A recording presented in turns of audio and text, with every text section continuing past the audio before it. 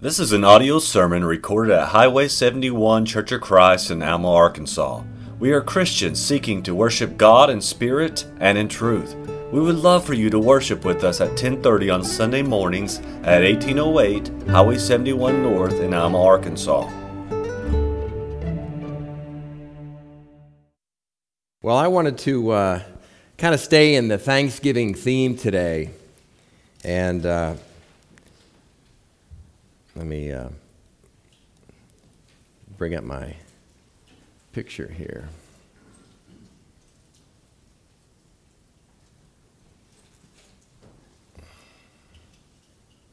I wanted to stay in the Thanksgiving theme, and let me turn that down a little bit. When I think about this past weekend, or the holiday, just how really blessed we are. And it was not long ago that I saw this picture. And it's a picture to me that I'm sure many have seen this before.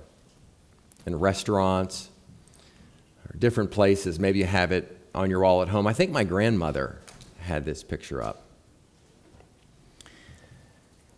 So when you look at that picture, what comes to mind? What are the thoughts that that picture evokes in you?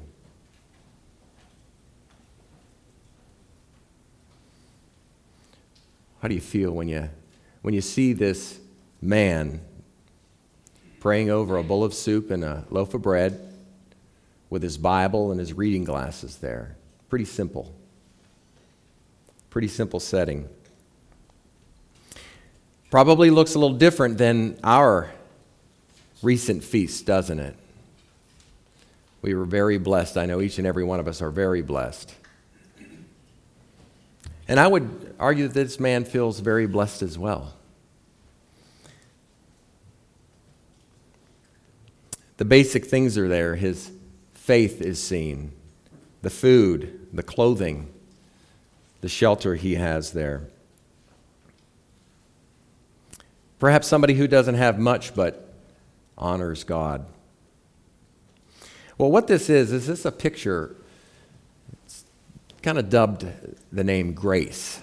And it was taken in 1918 by a gentleman named Eric Enstrom. And he took it in Minnesota. And he composed it to represent the survival in the face of hardship, especially during World War I. In a 1961 interview with him, he said he aimed to inspire the thankfulness in people, a spirit of religious faith and humility. It's hard not to look at that picture and just feel humble, how much we are blessed. That's what I get from that. You know, this was taken in the state of Minnesota back then. And in 2002, the state of Minnesota made that their official photograph, state photograph. I thought that was interesting. So let that be on our minds this morning as we go through what thankfulness is as shared in the Bible.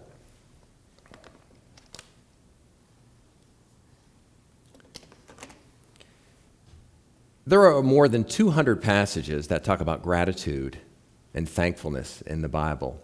And I wanted to take a different track this morning in terms of helping us understand what it is to be thankful to God. I think many of us are familiar with those passages of thankfulness and gratitude. But I wanted to start with sharing kind of a little bit about, first of all, well, what happened when God's people weren't thankful? I'm going to then talk a little bit about what Paul always shared in his letters about thankfulness and who he thanked. And then finally, I'm going to give you some examples of how some honored God and showed thankfulness.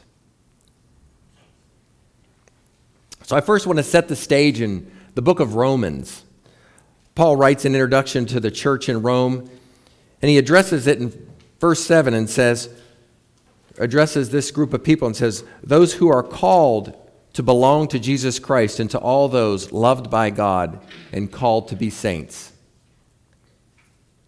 He continues in verse 8, I thank my God through Jesus Christ for all of you, because of your faith is proclaimed in all the world. Paul is eager to come to them in Rome and be mutually encouraged in the faith with them. And then in verse 16, Paul reminds them that the gospel is the power of God for salvation to everyone who believes, both the Jew and the Greek. And in 17, he says, for in it the gospel, which is the righteousness of God, is revealed from faith to faith, as it is written, the righteous shall live by faith. The righteousness of God, you might say, is a divine attribute that describes God as always acting in a consistent way with his own character.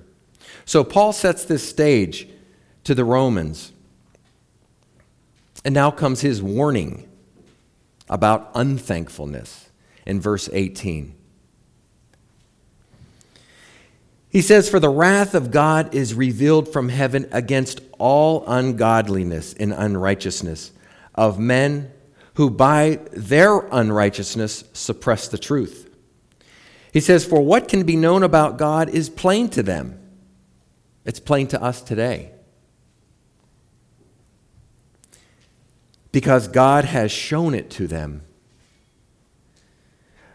In verse 20 it says, for his invisible attributes, namely his eternal power and divine nature, have been clearly perceived ever since the creation of the world and the things that have been made, so that they are without excuse. We see it, I think we marvel today around us. We see around us today how God is there by his creation. He gave us everything to show us who he is. And that's what Paul is telling this group. And then on in 21, he says, for although they knew God, they did not honor him as God or give thanks to him. But they became futile in their thinking, and their foolish hearts were darkened.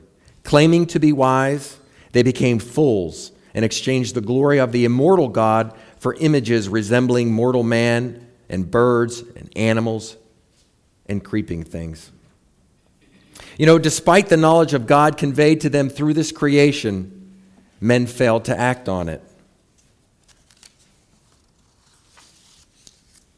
They neither glorified him as God nor gave thanks to him. Man was made to be a religious being.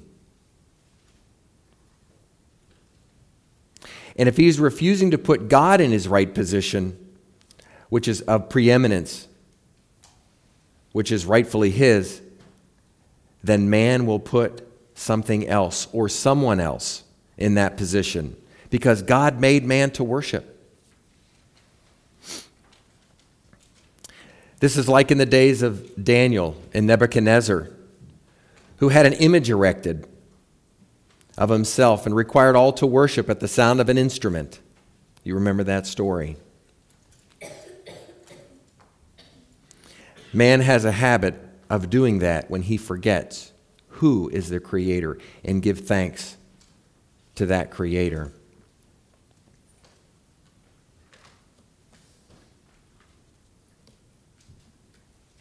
And then in Romans 1:24, Paul talks to a church that stopped being thankful to God. God was not properly respected. In 1:25, because they exchanged the truth about God for a lie and worshiped and served the creature rather than the Creator.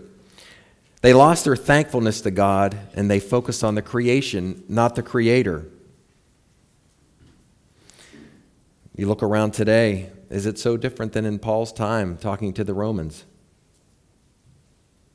There's a lot of movements today that seem to miss the point. How different is that than here? I don't know exactly how different, but there seems to be so many similarities. God goes on to say, or he goes on to say in Romans 1:28, and since they did not see fit to acknowledge God, God gave them up to a debased mind. That is a devalued, reduced quality mind, to do what ought not to be done. And they were filled with all manners of unrighteousness, evil, covetousness, and malice. And it goes on and on. If we are thankful, it will show in our actions and in our lifestyle. It's hard to be thankful for anything and treat that same being unkind or ignore them. And when we man are not thankful to our Creator, it also shows in the way we live. Romans 1:18 through 32 gives a detailed description of the downfall of a person or of a society. And what we see in our culture today is very real. That was Paul's letter to the Romans, warning them. And it's extremely applicable to today.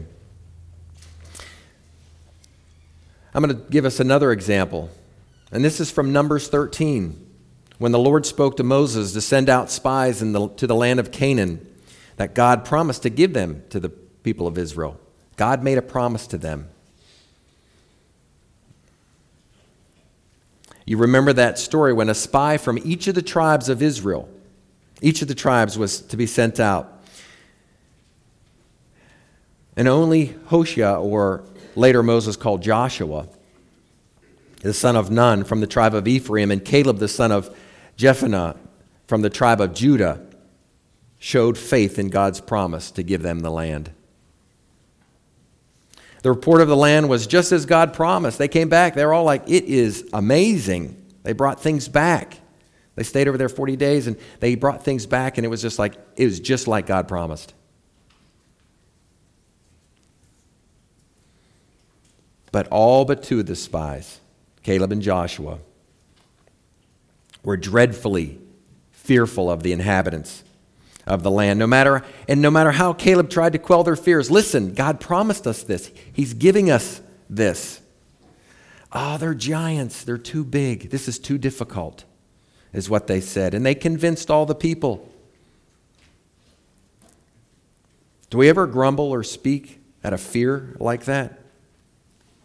Perhaps you said, oh God, I know you told me this is in your word, but this is just too hard.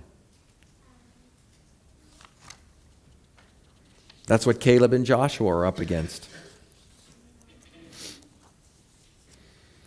And because of that unthankfulness, what God had done for them, to prepare them, to bring them into that land, God said to Moses and Aaron, how long shall this wicked congregation grumble against me? Numbers 14:33, God told them, your children shall be shepherds in the wilderness for 40 years and shall suffer for your faithlessness until the last of your dead bodies lie in the wilderness. They walked around for 40 years due to their lack of thanks to God for giving them the promised land. They didn't believe. Only Joshua and Caleb remained alive. So maybe you felt like Joshua and Caleb a time or two in your past, frustrated that you haven't been able to convince others the truths you know from God. Well, the story would be is press on, do not give up. Just like Caleb and Joshua. Continue sharing, even if the people around you are saying, oh no, this is a disaster. They're too big, this is too difficult. Be thankful, knowing that this is God shares his promises in your word, in our word that he gives us. Another story from the Old Testament is the actions of King Hezekiah. Now this is introduced in chapter 29 when he was, at verse 2, he said he was 25 years old and he later reigned 29 years in Jerusalem. And I always like this part because when you read the Kings, it's just like, okay, how did he go? And they said, he did right what was in the eyes of the Lord. So it's always like, okay, this is going to be a good chapter, right? You know, I don't know about what you, when you read those, it's like, oh, you know, just kind of went up and down. Well, he did many good things, including cleansing the temple and restoring worship, and celebrated the Passover again. In 2 Chronicles 3:20, the Lord heard Hezekiah and healed the people. Hezekiah organizes the priests. But then comes along this Sennacherib, king of Assyria, and he attempts to invade Judah and overtake Jerusalem. In 2 Chronicles 32, 9 through 19, Sennacherib blasphemes the Lord and tries to scare the people of Jerusalem. What we'd call maybe today a fearmonger, somebody who is, you know, the Lord is not with you. There's no such thing. Call maybe a naysayer, maybe an enemy to your faith. There are many things today. You know, it was in 2 Chronicles 32, 15 through 19. I won't read it all, but he said, Sennacherib is saying, do not let Hezekiah deceive you or mislead you, and do not believe him, for no God of any nation or kingdom has ever been able to deliver his people from my hand or from the hand of my fathers. How much less will your God deliver you from my hand? So Sennacherib is trying to scare them. He's going to overtake them, but he's playing the mental game with them. If you remember in this story, there were people near the edges of the wall that they would shout out, saying, you know, that you're going to fail, you're going to die. Hezekiah is going to lead you to death. What are the things in our society today that are constantly trying to tell us something that's not true? That God is not with us, that God can't protect us, that we are senseless in following him. It's not shouting from Sennacherib and the Assyrians. It may be on your phone today, or the things you see on TV. The modes may have changed, but it's a similar message.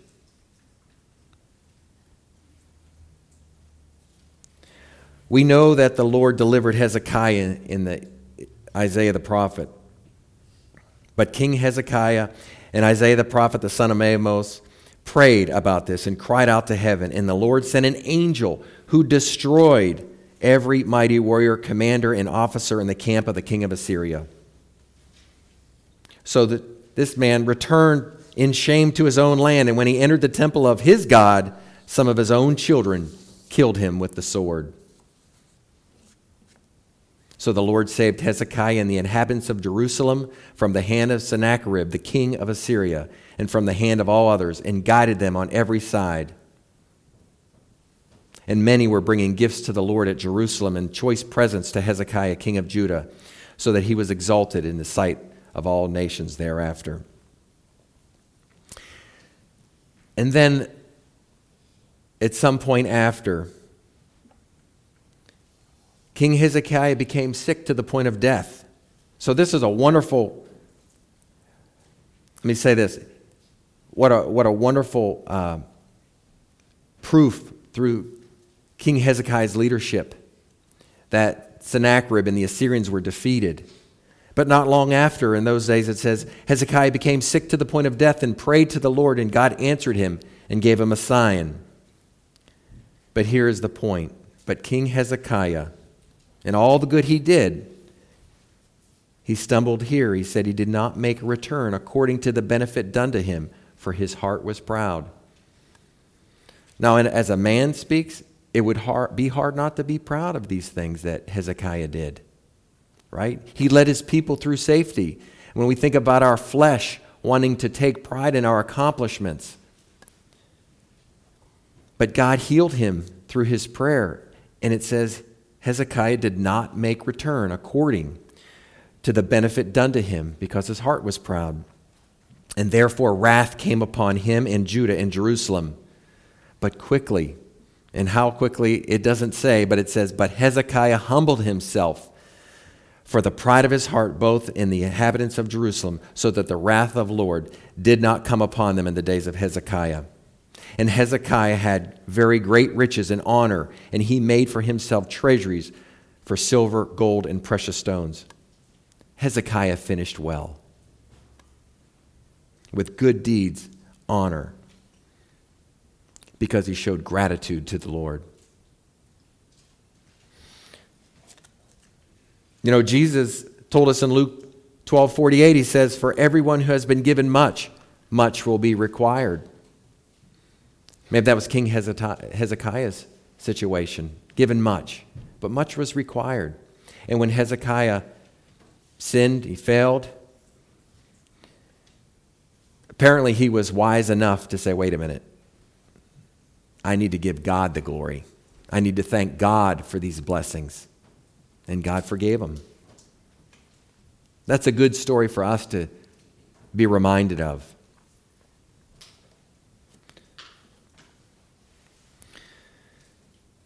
In the New Testament,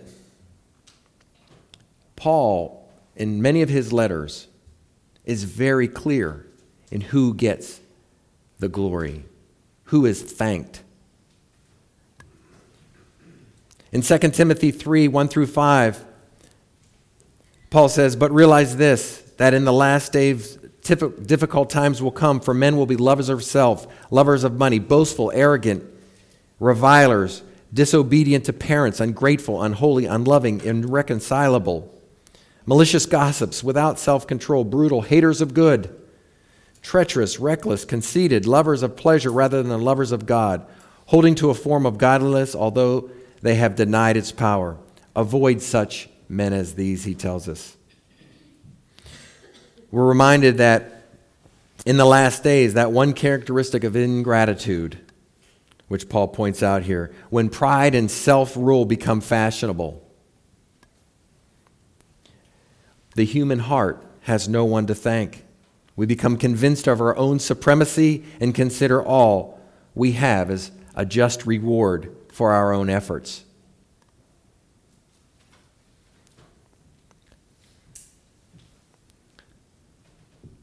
In 1 Corinthians, Paul tells them, we are wise to take heed to Paul's rhetorical question, what do you have that you did not receive? And what if you did receive it, why do you boast as though you did not receive it? Those were Paul's admonishments for ingratitude. And here he's in 1 Thessalonians 1:2 is where to the church of Thessalonica, he goes on to tell them, this is why we give thanks to God. He writes on behalf of himself and Timothy, we give thanks to God for all of you. And he lists these things that he's so thankful for. Bearing in mind of your work of faith, he's telling the people there, your labor of love, your steadfastness of hope. You became imitators of us, of the Lord, became examples to all believers. Your faith toward God has gone forth throughout. You turn to God from idols, telling them all these good things, but first and foremost, he tells them, but God gets the glory. He thanks God for these things.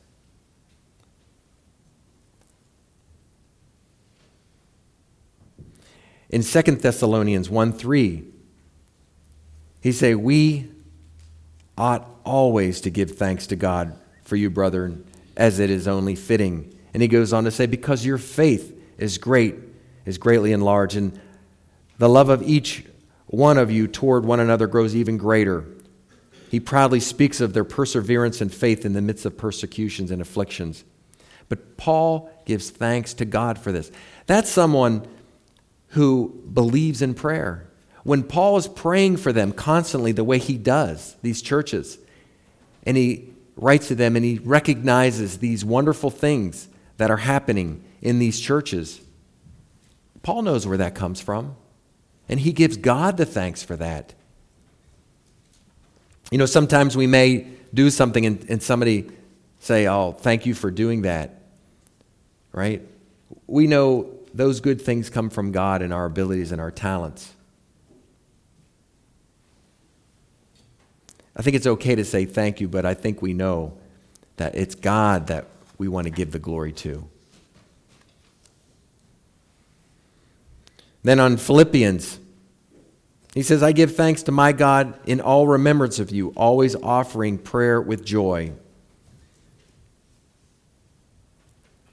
In Colossians 1:3, he says, we give thanks to God, the Father of our Lord Jesus Christ, praying always for you. Because again, their faith in Christ and their love for all the saints in the church of Colossia. He tells them the gospel is constantly bearing fruit and increasing in you, in your love in the Spirit. He's clearly thanking God in his letters for the work that God is doing in them, thanking God and giving him the proper credit for God's awesomeness.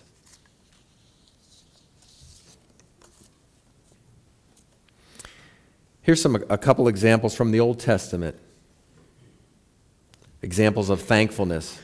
You know, it was in Joshua 4, 6, and 7 that Joshua built an altar as a memorial to God. He said, let this be a sign among you so that when your children ask later, what do these stones mean to you? Then you will say to them, because the waters of the Jordan were cut off before the ark of the covenant of the Lord, when it crossed the Jordan. The waters of the Jordan were cut off. So these stones shall be a memorial to the sons of Israel forever. You see, in Joshua 4:23, it tells us the Lord dried up the Jordan, just as he had done to the Red Sea, so that they could cross, so that all the people of the earth may know the hand of the Lord is mighty, and so that you may fear the Lord God forever. Joshua was thankful, and he honored God through this. Again, in Nehemiah will be my last example.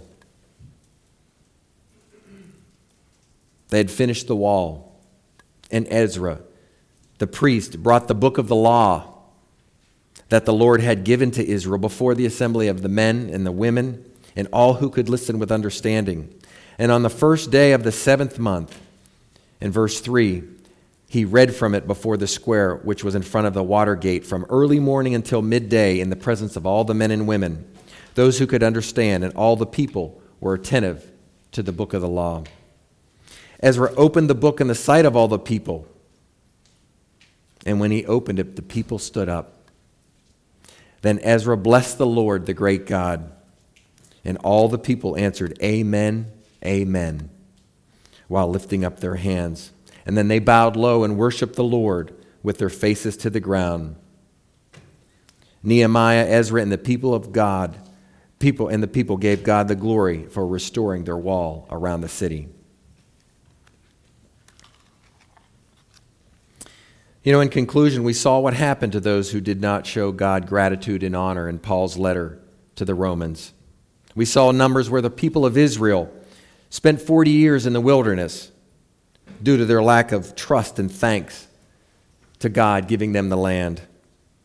We saw King Hezekiah, and what he did was right in God's eyes, but still as a man became arrogant and did not give God the proper glory, and became mortally ill. But he corrected his ways, and God restored him, and he finished well. And we see how Paul opened his letters to the churches, and he clearly gave God the glory and thanks for all that was happening in these churches. You know, we think about the things we do here. Let us give God the glory for that, for the talents that we have among us, for our ability to reach out and share with others and help others and lift others up. There are many around us that need that help. Let's give God the glory for that. Paul was fully convinced that it was the effect of his prayers to God. Finally, Joshua and Nehemiah we see how God was honored in the crossing on dry ground and the completion of the wall. How does this apply to me and you? What are each of us thankful for? Are we thankful to God for our families, our church family, our friends, our country, our freedoms, our food, our home, our job? Does the way we live and the daily decisions that we make, do our conversations with our friends and our family, reflect the spirit of eternal gratitude to the Lord? Do we honor God in all these? You know, it's really about that vertical relationship with the Lord and effectively our horizontal relationship with others around us. When we are giving God the glory and thanking the Lord, it'll be reflected in our relationships with others. Let us walk circumspectly. That means let us walk wisely, morally, cautiously. And finally, we are thankful for our Lord to offer us salvation through His Son, Jesus Christ, who died on the cross for us. Have you responded to that offer? Will you respond to that offer? You can do that today if you haven't. If you've already, but maybe your heart is pricked that you are not walking circumspectly, you can change that. And if you want the help of your brothers and sisters at this time, I would ask you, we're going to sing this invitation song, so let us stand and do that. Come forward so that you can be encouraged and be helped and loved.